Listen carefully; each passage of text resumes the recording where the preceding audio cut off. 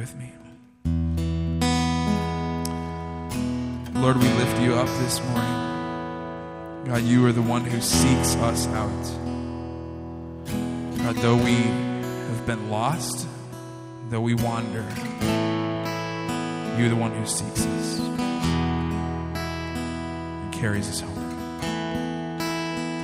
God, we worship you this morning with all that we are, with all that's going on in our lives. And we love you. In your name I pray. Amen.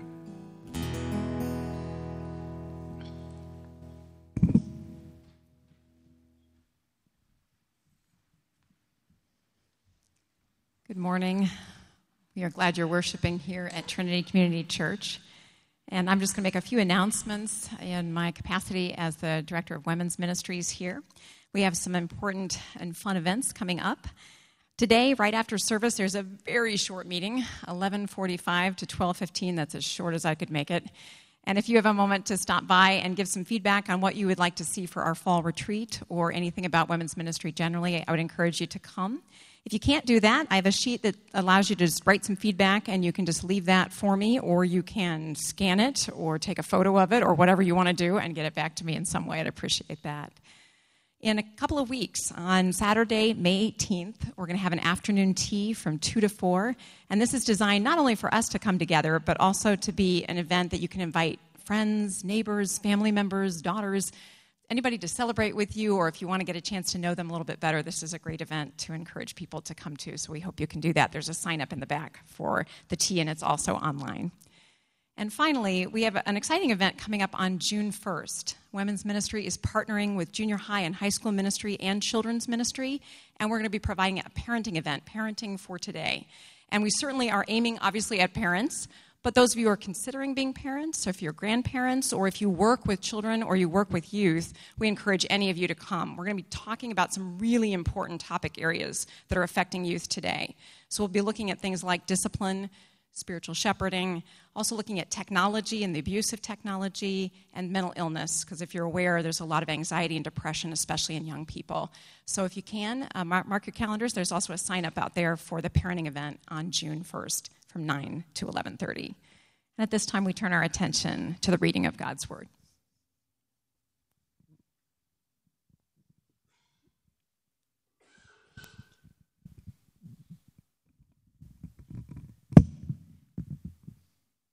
Our scripture reading this morning comes from Matthew chapter 18. You can find it on page 823 in the red Bibles under your chair. Matthew chapter 18, verses 1 through 14. At that time, the disciples came to Jesus, saying, "Who is the greatest in the kingdom of heaven?" And calling to him a child, he put him in the midst of them and said, "Truly I say to you, unless you turn and become like children, you will never enter the kingdom of heaven. Whoever humbles himself like this child is the greatest in the kingdom of heaven. Whoever receives one such child in my name receives me. But whoever causes one of these little ones who believe in me to sin, it would be better for him to have a great millstone fastened around his neck and to be drowned in the depth of the sea. Woe to the world for temptations to sin, for it is necessary that temptation come, but woe to the one by whom the temptation comes. And if your hand or your foot causes you to sin, cut it off and throw it away. It is better for you to enter life crippled or lame than with 2 hands or 2 feet to be thrown into the eternal fire. And if your eye causes you to sin, tear it out and throw it away. It is better for you to enter life with 1 eye than with 2 eyes to be thrown into the hell of fire. See that you do not despise one of these little ones, for I tell you that in heaven their angels always see the face of my Father who is in heaven. What do you think? If a man has 100 sheep and one of them has gone astray, does he not leave the 99 on the mountains and go in search of the one that went astray? And if he finds it, truly I say to you, he rejoices over it more than over the 99 that never went astray. So it is not the will of my Father who is in heaven that one of these little ones should perish." This is the word of the Lord.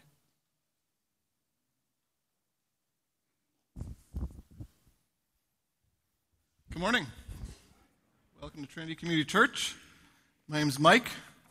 Today we continue on in the Gospel of Matthew, and we're doing a few weeks here that we're calling Kingdom Questions. Kingdom Questions. And the reason why is because we're in a section where the disciples just happen to be asking a whole bunch of questions of Jesus, and he's sort of answering them. Much of it is very practical. Last week was sort of more on the abstract side, but here we begin this section where we're talking about what do we do about sin. Today's question is, what do we do about sin? It's actually going to be a two-part thing. Diane, could you actually pull up the illustration a couple slides in? For a while now, there's been a movement in psychology called the self-esteem movement. It's losing steam at this time, but it was running full tilt for a while. Sometimes it's called the self-love movement. It's a movement in psychology that's based on this premise. It's based on the idea that humans, if left to ourselves, are basically good. We're basically good. But the problem is that society tells us that there's something wrong with us.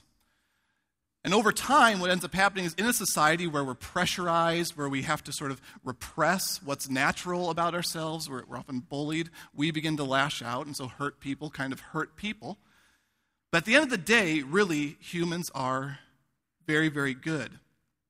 And so one of the main ways, according to this movement within psychology, one of the main ways we find healing is by coming to realize that there really isn't that much about us that needs to change. Nothing innate, right? Maybe some outward habits, but there's nothing really deep about us that needs to change. And so we think that if we come to realize that, then our ego will be repaired and we'll become happy people. So that's the self-esteem movement.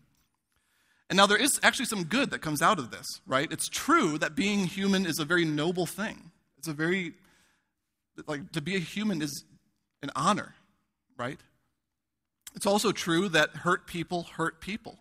And so oftentimes the very people who are lashing out are the ones that need healing themselves. All that's true, but there's also something very wrong about this basic idea. Over time, this idea that nothing needs to change about us has helped some people become who they want to be. In some ways, it's made them more confident, capable. It's produced people who excel in life, advance in business. Sometimes they're very successful, but they're seldom very loving. They're seldom very loving. Roy Baumeister is a social psychologist. He became famous in the field of psychology because of work that he did critiquing the self-esteem movement. Basically what he did is he was looking at all these different scholarly articles and stuff, all claiming that this movement is working. And when he actually began to dig, what he found is that these different scholars, they would cite studies to prove that the self-esteem movement was working. And he'd then look up that study like you do if you're doing research, and that study would make its case by referring to another study. So he'd go to that study and look at that one to see, okay, where's the data? Where's the experiments? Where's all the objective stuff? And he never found any. Over time, it became clear to Baumeister that most of the researchers in the field just thought that this idea was too good not to be true. And so he began his own research. And here's what he discovered. It turns out that when you tell people that nothing needs to change about them, they are only too eager to believe it. And the results are disastrous. Why? Because people then never try to address the issues of their heart. They increasingly rule out the possibility that they could be wrong about anything, and they gradually begin to self-justify, make excuses, blame others for the problems that they themselves are causing. In other words, the self-help, the self-esteem, self-love culture is breeding narcissists. Above is an illustration by Summer Ortiz. So she's an illustrator that was commissioned to do a series of illustrations for an article describing Baumeister's work. And so this is kind of how she summarizes how many of us are in the self-esteem culture. We are kind of sad sheep, quote-unquote sheep, refusing to acknowledge the shape of the shadow that we're casting. So we've got this boy here, kind of downcast, but a sheep, right? He's got the ears, but behind him is the shadow of a wolf. It turns out that something does need to change about us. And when we refuse to acknowledge it, we become corrupted from the inside out. And that thing that needs to change about us is what the Bible calls sin. So it's no benefit to us to deny the reality of sin. It will make us into narcissists. There is something wrong with humanity. We have everything to lose in denying it, everything to gain by confronting it. And so Jesus is leading us to be the kind of people who take sin seriously. It's for our good, it's for the good of everyone around us. And just as Baumeister found, we will not be able to confront it through pride and competition, through narcissistic activity, right? But instead by kind of squaring our shoulders and taking responsibility for our part in the darkness. That's the only way to confront it. It's for each of us as individuals to look this thing in the eye and acknowledge our own part in it. So how do we do that? What do we do about sin? What do we do about the shape of the shadow that we're casting? So this week and next week, we're embarking on this longish speech from Jesus on what it looks like to take sin seriously. This week, before Jesus gets to anything practical, he wants to show us what kind of a community takes sin seriously. What does it mean to do that as a community? And then next week, he sort of shows how you do it as a community. So today, we're going to find 4 characteristics of a church that takes sin seriously. First, we take sin seriously by being a humble community. Verses 1 through 4 of chapter 18. At that time, the disciples came to Jesus saying, "Who is the greatest in the kingdom of heaven?" And calling to him a child, Jesus put the child in the midst of them and said, "Truly, I say to you, unless you turn and become like children, you will never enter the kingdom of heaven. Whoever humbles himself like this child, that person is the greatest in the kingdom of heaven." So we've got this moment where the disciples approach Jesus, and you can kind of imagine that they're beginning to think like a hierarchy is forming, maybe. They just saw Peter, James, and John get taken off apart from the rest of the group and brought up onto this mountain. They experienced something crazy there, but they're not talking about it, right? And so you got to imagine that for many of the disciples, they're starting to think like, hold up, is Jesus playing favorites? You know, they can recognize too that Peter is kind of operating as a leader, and so the competitive nature kicks in, right?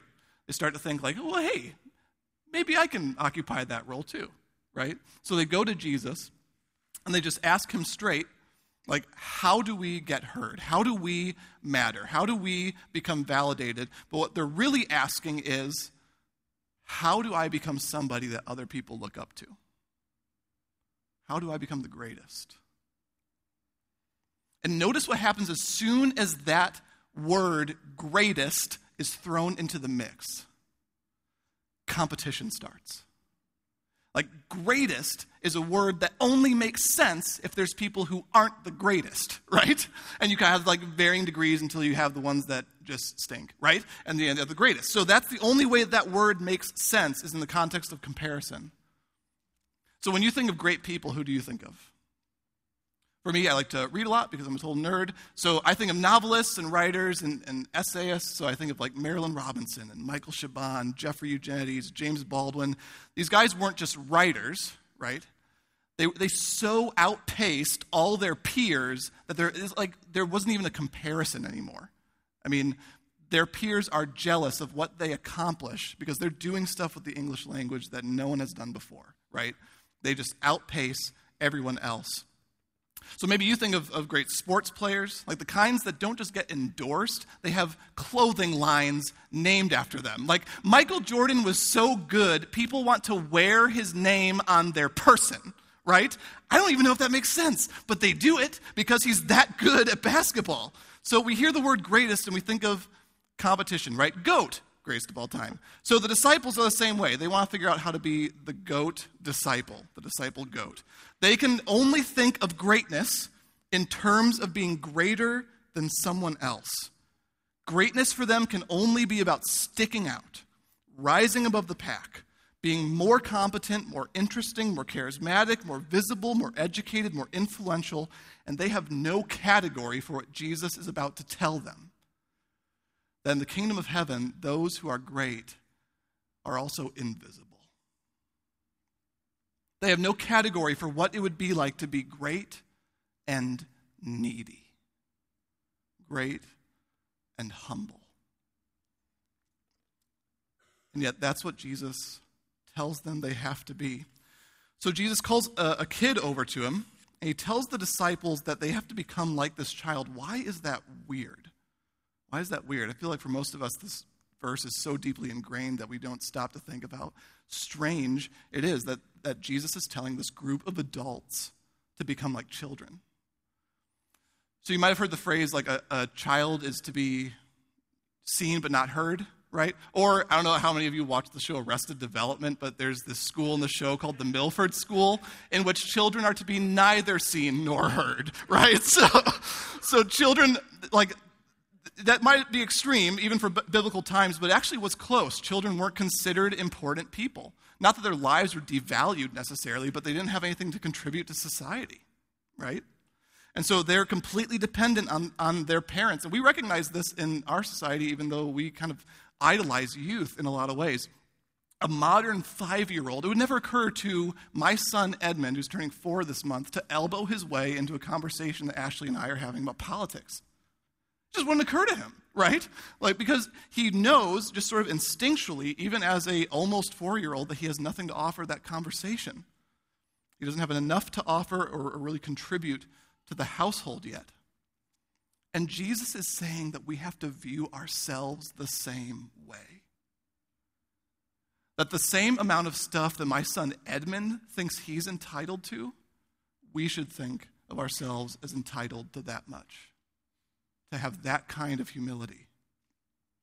If we take sin seriously, but not even that, if we take the gospel seriously, this shouldn't be a surprise to us, right? Because we should never be surprised to learn that there is something about us that needs to change. That's the base assumption of the gospel. It's why Jesus says that without becoming like children, we literally can't be a part of the kingdom of heaven. Because you can't take on the gospel until you realize you need it. You can't believe in Jesus for salvation unless you realize you need the cross. The only reason there's a cross is because there's something so broken about us that we are incapable of fixing it. We are needy, insufficient, entirely dependent. We are not competent enough or good enough or great enough to fix ourselves. In our culture, that might sound really, really harsh, right? Like, Mike, you need to love yourself, man. You're being a little bit too hard on yourself. But here's the truth. I don't have it in me. I don't have the resources of self-love within me to overcome my problems. I need love to come to me from the outside. I need a love that is greater than me and all my resources to change me from the outside. We need more than self-love. And that's what the forgiveness of God is. It's why Jesus gave his life to love us with a love stronger than self-love. And so that reality should humble us. It should humble us to realize that there is something wrong about us. And it's okay to acknowledge that. You're not doing yourself any damage by acknowledging that, right? It should humble us to realize that we are incapable of fixing ourselves. It should humble us to realize that the only way we are going to change into the people we know we should be is by remaining constantly dependent on God. And it should humble us to realize that sin, that this thing that's wrong with us, is so serious that Jesus had to die to overcome it. So it's interesting, Baumeister, the psychologist I mentioned, he talks about how he sort of defines a narcissist. He defines a narcissist as a person who is confident because they think nothing about them needs to change. So the reason they're confident is because they're like, I don't have anything not to be confident about, right? So he says there's another kind of population. There's another group of people who are also confident. And this is a population that's confident. They've found confidence not by denying that they need to change, but by confronting what needs to change. They didn't become confident because they believed they were perfect, but by accepting that they weren't, and so they began to do what had to be done to change. And so they take their flaws seriously, and as these flaws are sort of addressed, they become more confident people, but at the same time, they never lose their humility because they're constantly in touch with the fact that something about them needed to change in the first place. I think the gospel does the same thing for us. We are humbled because of our sin, but we become confident by the love of Christ. We are humbled because we can't change ourselves, but we're confident because Jesus is changing us. And Jesus says that's what makes someone great. The greatest person in the kingdom of heaven would never think to ask, how do I become the greatest? Right? They would be self-forgetful. It wouldn't even occur to them. The gospel turns competition upside down. So we take sin seriously by being a humble community. We also take it seriously by being an accommodating community. So let me explain that. Let's reread verses 5 to 7. Whoever receives, this is Jesus continuing on, whoever receives one such child in my name receives me. But whoever causes one of these little ones who believe in me to sin, it would be better for him to have a great millstone fastened around his neck and to be drowned in the depth of the sea. Woe to the world for temptations to sin. For it is necessary, or the sense of the word is more like it is inevitable that temptations come, but woe to the one by whom the temptation comes. So it's interesting, when we stop thinking about being the greatest, instead we take on this humility of a child that Jesus is talking about, we start to view each other differently. Through this new lens, we start to view each other differently. So we stop eyeing each other. We stop asking, why is that guy getting all the attention? Instead, in the economy of the kingdom, right, we begin to serve each other. If you want to be the greatest, you have to become the least. And so what ends up happening in that kind of community is we stop asking, how can I be a better follower of Jesus than that guy? And we start asking ourselves, how can I make it as easy as possible for him to follow the Lord? How can I link arms with him to carry his burden as he follows the Lord? Our whole posture shifts toward one another. Jesus has subverted the system. In competition, we desire each other's downfall, right? Because someone else's downfall is my W. But in the kingdom, we desire each other's good. In competition, we benefit from our friends' failure. In the kingdom, we benefit from their growth. And so Jesus launches into this discussion on receiving little ones. And I think at this point, he's talking about way more than kids. I think he's talking about receiving people, would-be disciples, people who desire to follow the Lord. He's talking about receiving people who have just as little to give as we do. The unfortunate reality is that the church has had a long reputation for making it really hard to follow Jesus. Harder than it needs to be. There are some obstacles, and some of them are necessary.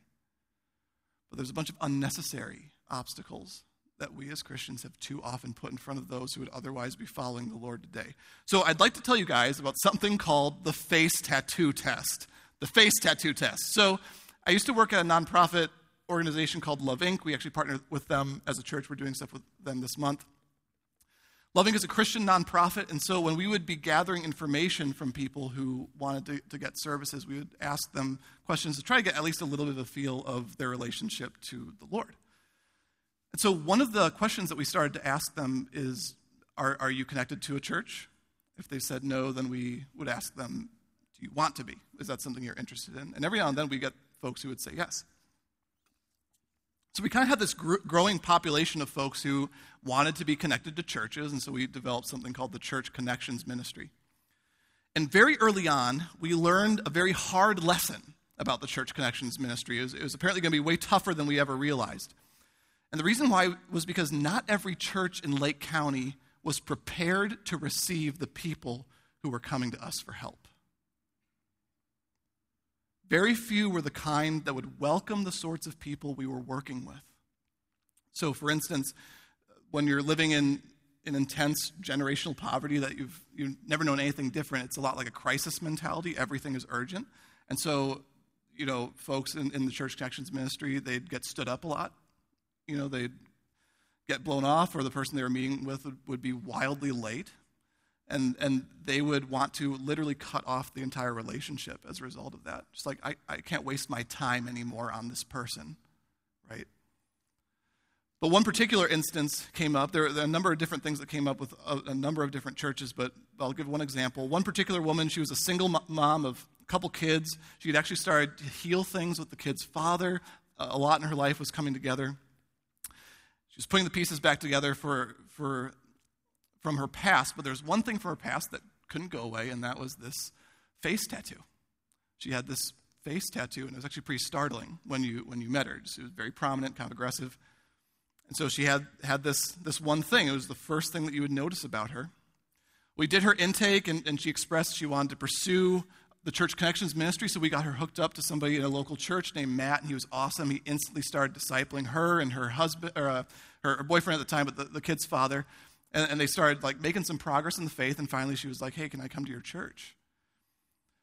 And Matt called us after she visited, and he was a little bit distraught. She walked in and was functionally ostracized. Folks were willing to stare, but they weren't willing to talk. And after a couple minutes of realizing that she was not going to have a meaningful conversation that day, she basically just sat down next to Matt and his wife and just tried to suffer through the service and then get out of there with as few people seeing her as possible on her way out.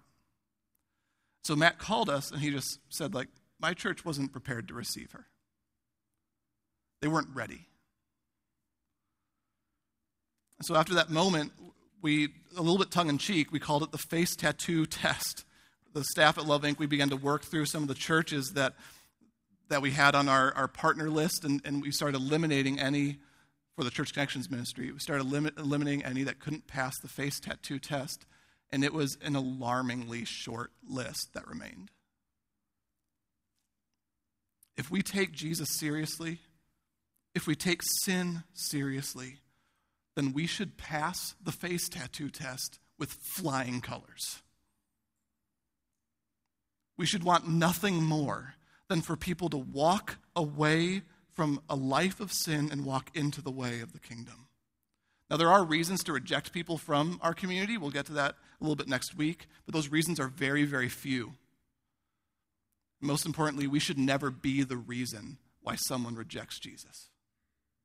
We should never be the reason someone rejects the Lord. And I'm blown away by how many people I meet who were at one point following the Lord, and they walked away because they were ignored or forgotten in the community. A couple of reasons that I've encountered. So some were condescended to. Like maybe an older believer acts like a younger believer, has nothing to give just because they're newer to the faith. Maybe a believer is going through a crisis of faith. They start asking questions, and folks in the congregation evade those questions, or sometimes they actually call the person's faith into question because of their doubts. Sometimes folks are struggling with addiction or sin, and no one steps up to help them in any way except to condemn them and gossip about it behind their back. These things happen. And then sometimes, someone walks away from the faith because they're among God's people. They are led into sin. They cease to take Jesus seriously because the church they were a part of didn't take sin seriously. And Jesus says that when this happens, the person responsible has essentially sided themselves against the kingdom. They have taken up this role where they are trying to keep the rule of God out of that person's life. They have sided themselves against the kingdom. And so Jesus says that it would be better for us to have a millstone tied around our neck and for us to be drowned in the depths of the sea than to go on unrepentantly casting people out of God's kingdom. And I know that we can't always be aware of what's going on. God is gracious. I get that there are some things we just can't know. But that doesn't eliminate the call on us as a community. We should be a church that receives people in. The word that Jesus actually uses there, receive, you should receive people. It's the same word that we would say like to receive somebody into our home. The picture is one of hospitality. The idea is that the church is a place that welcomes people in. We make it easy as it can be for folks to come to Jesus by removing every unnecessary obstacle to their faith. So we take sin seriously by being an accommodating community. So at this point, some of you might be asking, yeah, but what do we do when someone is sinning, right? When someone within the community is sinning, what do we do? We Like so far, this has been, kind of light. We got to be humble. We got to be accommodating. When are we going to talk about getting people, right? I'm being uncharitable. Like, when are we going to talk about, talking into the lives of other people? And the answer is there is a place for that. If there's a disciple who's in sin, then yeah, our responsibility is to call them back. But there's something that Jesus thinks we need to think about first. Before we can ever talk about bringing someone back into the fold or calling someone's sin out, there's something that needs to take place.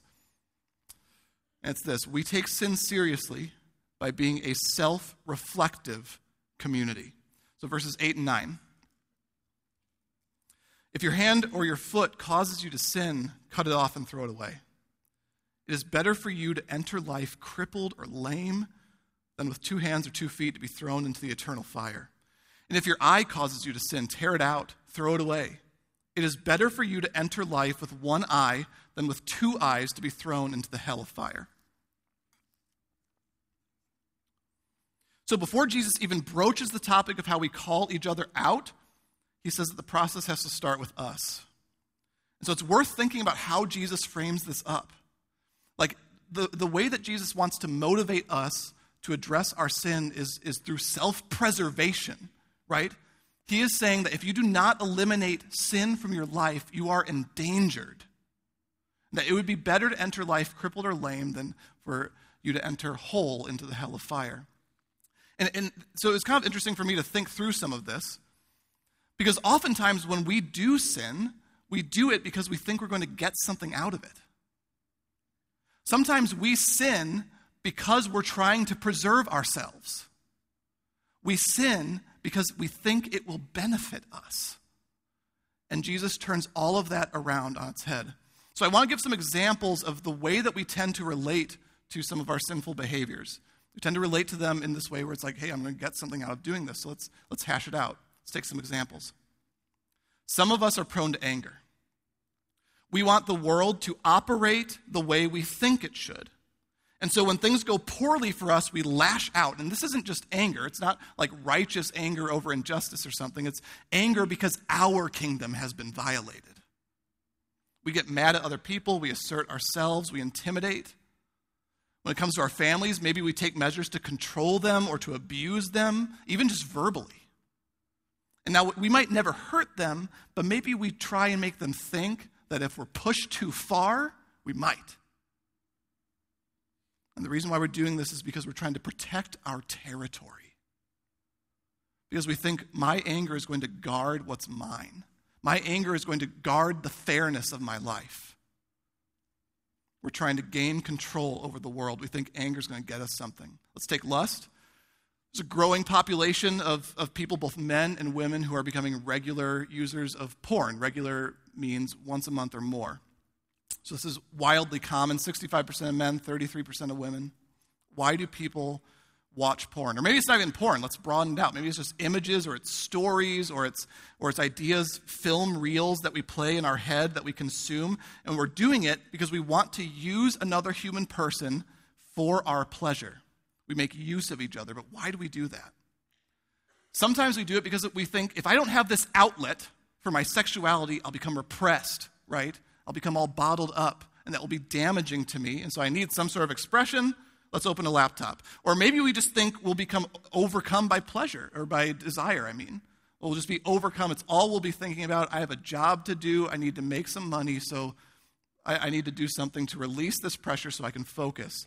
Sometimes it's because our curiosity overcomes us. What new thing am I going to find? And so we do it so that we can have pleasure without responsibility. Pleasure without intimacy. We try to control. We do it because we think lust is going to get us something. One more, pride or judging others. What do we get when we judge others? I think a big thing that we get is self-assurance. There's no better way to feel secure about yourself than to point out why you think someone else should feel insecure about themselves, right? And so we look at other people to point out their flaws. We assume the worst of the people around us. It's even better if we can get 1 or 2 people to do it with us. Then it's like a group activity. and we can all drive home together feeling more self-assured. We try to find the chinks in other people's armor because then maybe they'll never find the chinks in ours. We are trying to preserve ourselves. I could go on with gossip, lying, manipulation, cheating, gluttony, materialism, hate, whatever. Whichever one we choose, I think that we will be able to find a way in which we think that sin's going to protect us. We think it will get us something. And Jesus flips things around. He says that the sins we think are preserving us are actually destroying us. The sins we think are preserving us are actually destroying us. So here's the way to think about sin. Every sin is a rejection of God's kingdom. It's a rejection of his rule. It's asserting our own self-rule against his. So every time we sin, it's a rejection of the goodness and the meaning that God wants us to have. And over time, it ends with God giving us what we want and withdrawing his rule from us. The sins we think are preserving us will destroy us in the end. And so because we have this idea that sin gets us something, when we start addressing our sin, guys, it's going to often feel like we are losing something. It's going to feel like missing out to fight our sin.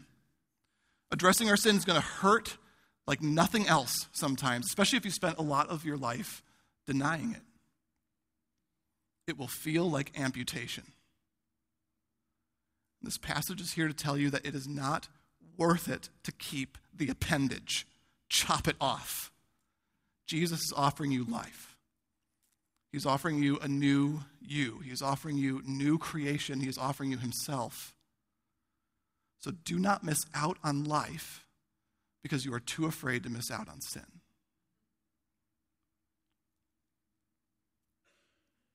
I think the first step for those of us that describes is confession. Don't do it alone. Go to your brothers and sisters and tell them and let them walk with you through the process of repentance. And that goes for every one of us. This is a responsibility that we share as disciples. We take sin seriously by being a self-reflective community. And then finally, what does it mean? What does it look like for us to notice that one of our brothers or sisters is following after the way of sin, that they're walking away into behaviors that are against God's kingdom? What does it look for us to call them back? And it looks like us being a pursuing community. Verses 10 through 14. See that you don't despise one of these little ones. For I tell you that in heaven their angels always see the face of my Father who is in heaven. What do you think? If a man has 100 sheep and one of them has gone astray, does he not leave the 99 on the mountains and go in search of the one that went astray? And if he finds it, truly I say to you, he rejoices over it more than over the 99 that never went astray. So in the same way, it's not the will of my Father who is in heaven that one of these little ones should perish. So here's how Jesus is imagining the church. He's picturing it as this group of people who are so awakened to the destructiveness of sin that we become like each other's shepherds. We care for each other like shepherds. And so we go out of our way to never lose one of the fold. So the images of this shepherd who has 100 sheep, like if you have 100 sheep, you're doing pretty well for yourself, right? Like you can probably afford to lose one, you're going to be all right. But no, instead this shepherd, the one sheep goes astray, and he leaves the rest of the flock to go trudging over like mountainous foothills to try to find this one sheep. And when he finds it, there's celebration. And that should be the attitude that we have toward each other. We should be a community that never stops pursuing each other in love. Jesus makes a point to talk about how this shouldn't just be for members of the community that are very visible. It's like, oh man, we cannot afford to lose that guy. Let's all talk to him about this behavior that he has because we can't afford to lose him. Jesus is saying it's got to go beyond that population. We have to feel this way toward everyone, the most invisible among us. We should not despise any of the little ones. No one is expendable. So this is the way that Jesus puts it. He says, I tell you that in heaven their angels always see the face of my Father who is in heaven. So the angels of the little ones always see the face of my Father who's in heaven. What does Jesus mean there? I have no idea. sometimes as a pastor, you just have to be honest. That, like, there's no mention of anything similar to that in the rest of the Bible or the literature outside the Bible. So the specific thing that Jesus is referring to is lost to history. But I think we all get the point of it, right? I think we all get the point of it. The idea, whether it's metaphorical or whether Jesus is saying something more concrete, it seems like he's saying something more concrete to me, something more literal. But in any case, he's saying that every single person is represented before the eyes of God. Every single person among us is represented before the face of God. God is always watching. And there is no one he doesn't see. No one is forgettable to God. And so it is a grievous thing when one of these unforgettable people becomes forgettable to the community of the church and they begin to follow sin and walk out the door without anyone tugging on their elbow.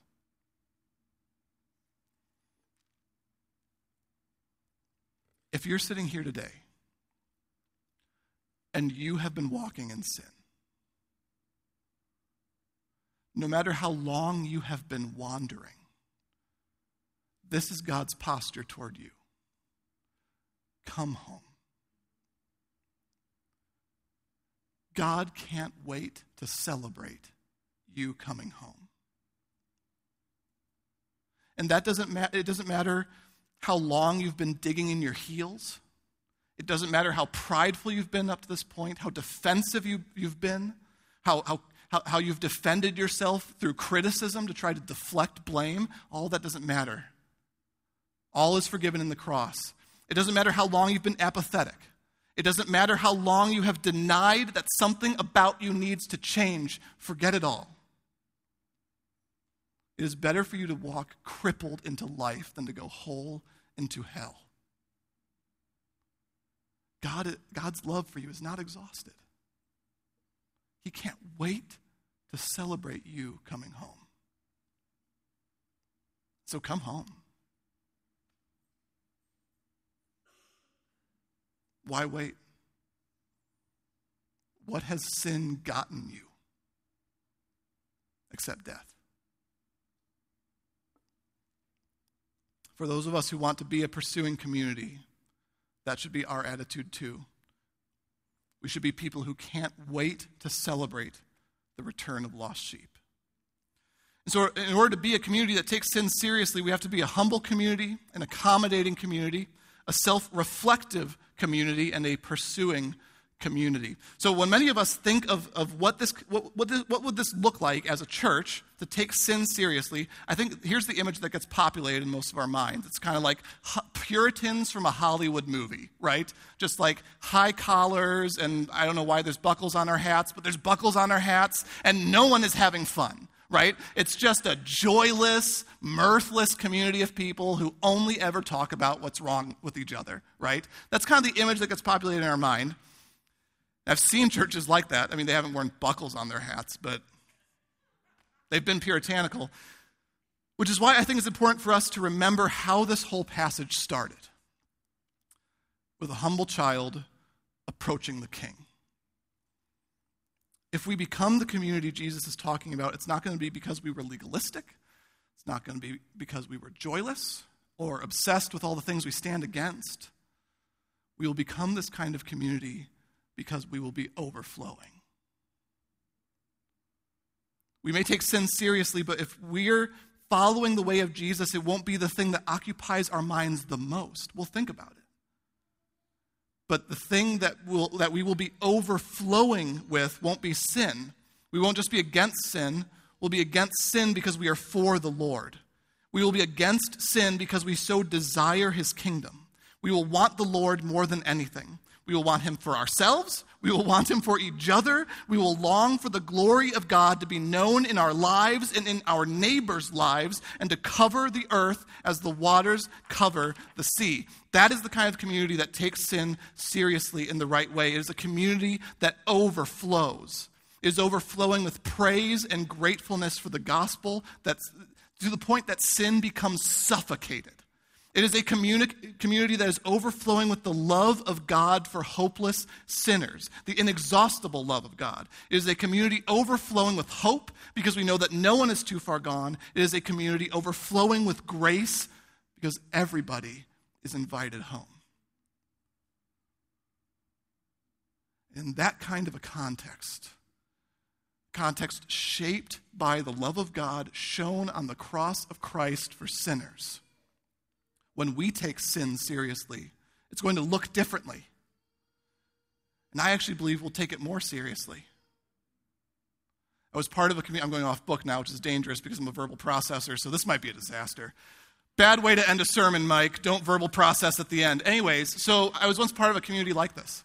I was part of a community that just could not stop talking about the gospel, could not stop talking about the grace of God that they received. In many ways, it reminds me of much that's happening here at Trinity. There's a little church I was a part of in college, and there's much about it that I see among us percolating now.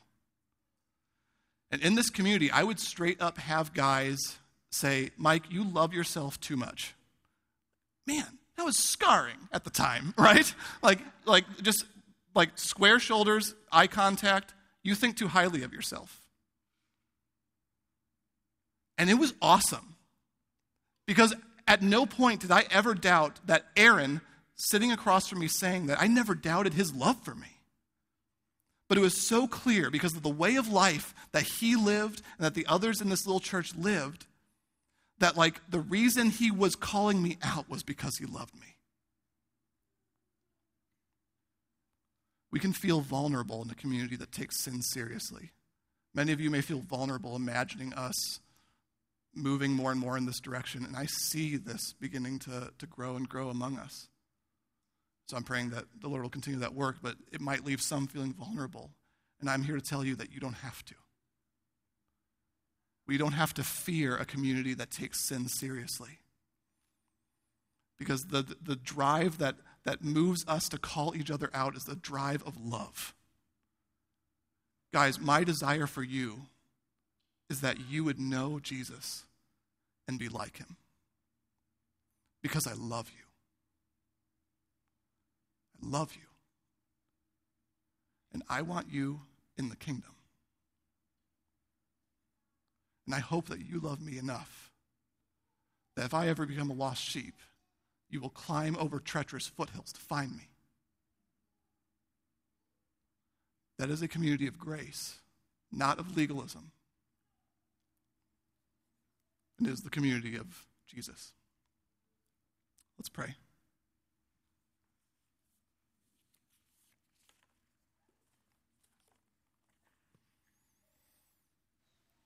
Lord, we first and foremost thank you for the cross. We thank you for the grace that you have shown us. We thank you that you are patient with us every step of the journey, because we are like sheep. We're dumb.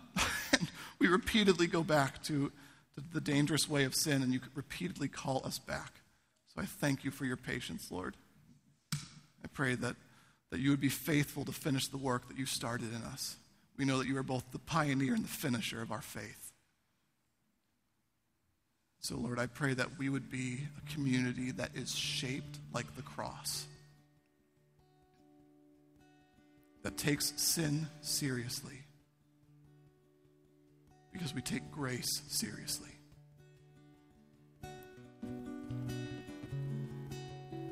Thank you for forgiveness.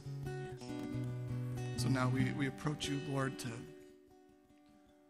confess, to trust you for ongoing mercy that we know you will supply. Amen.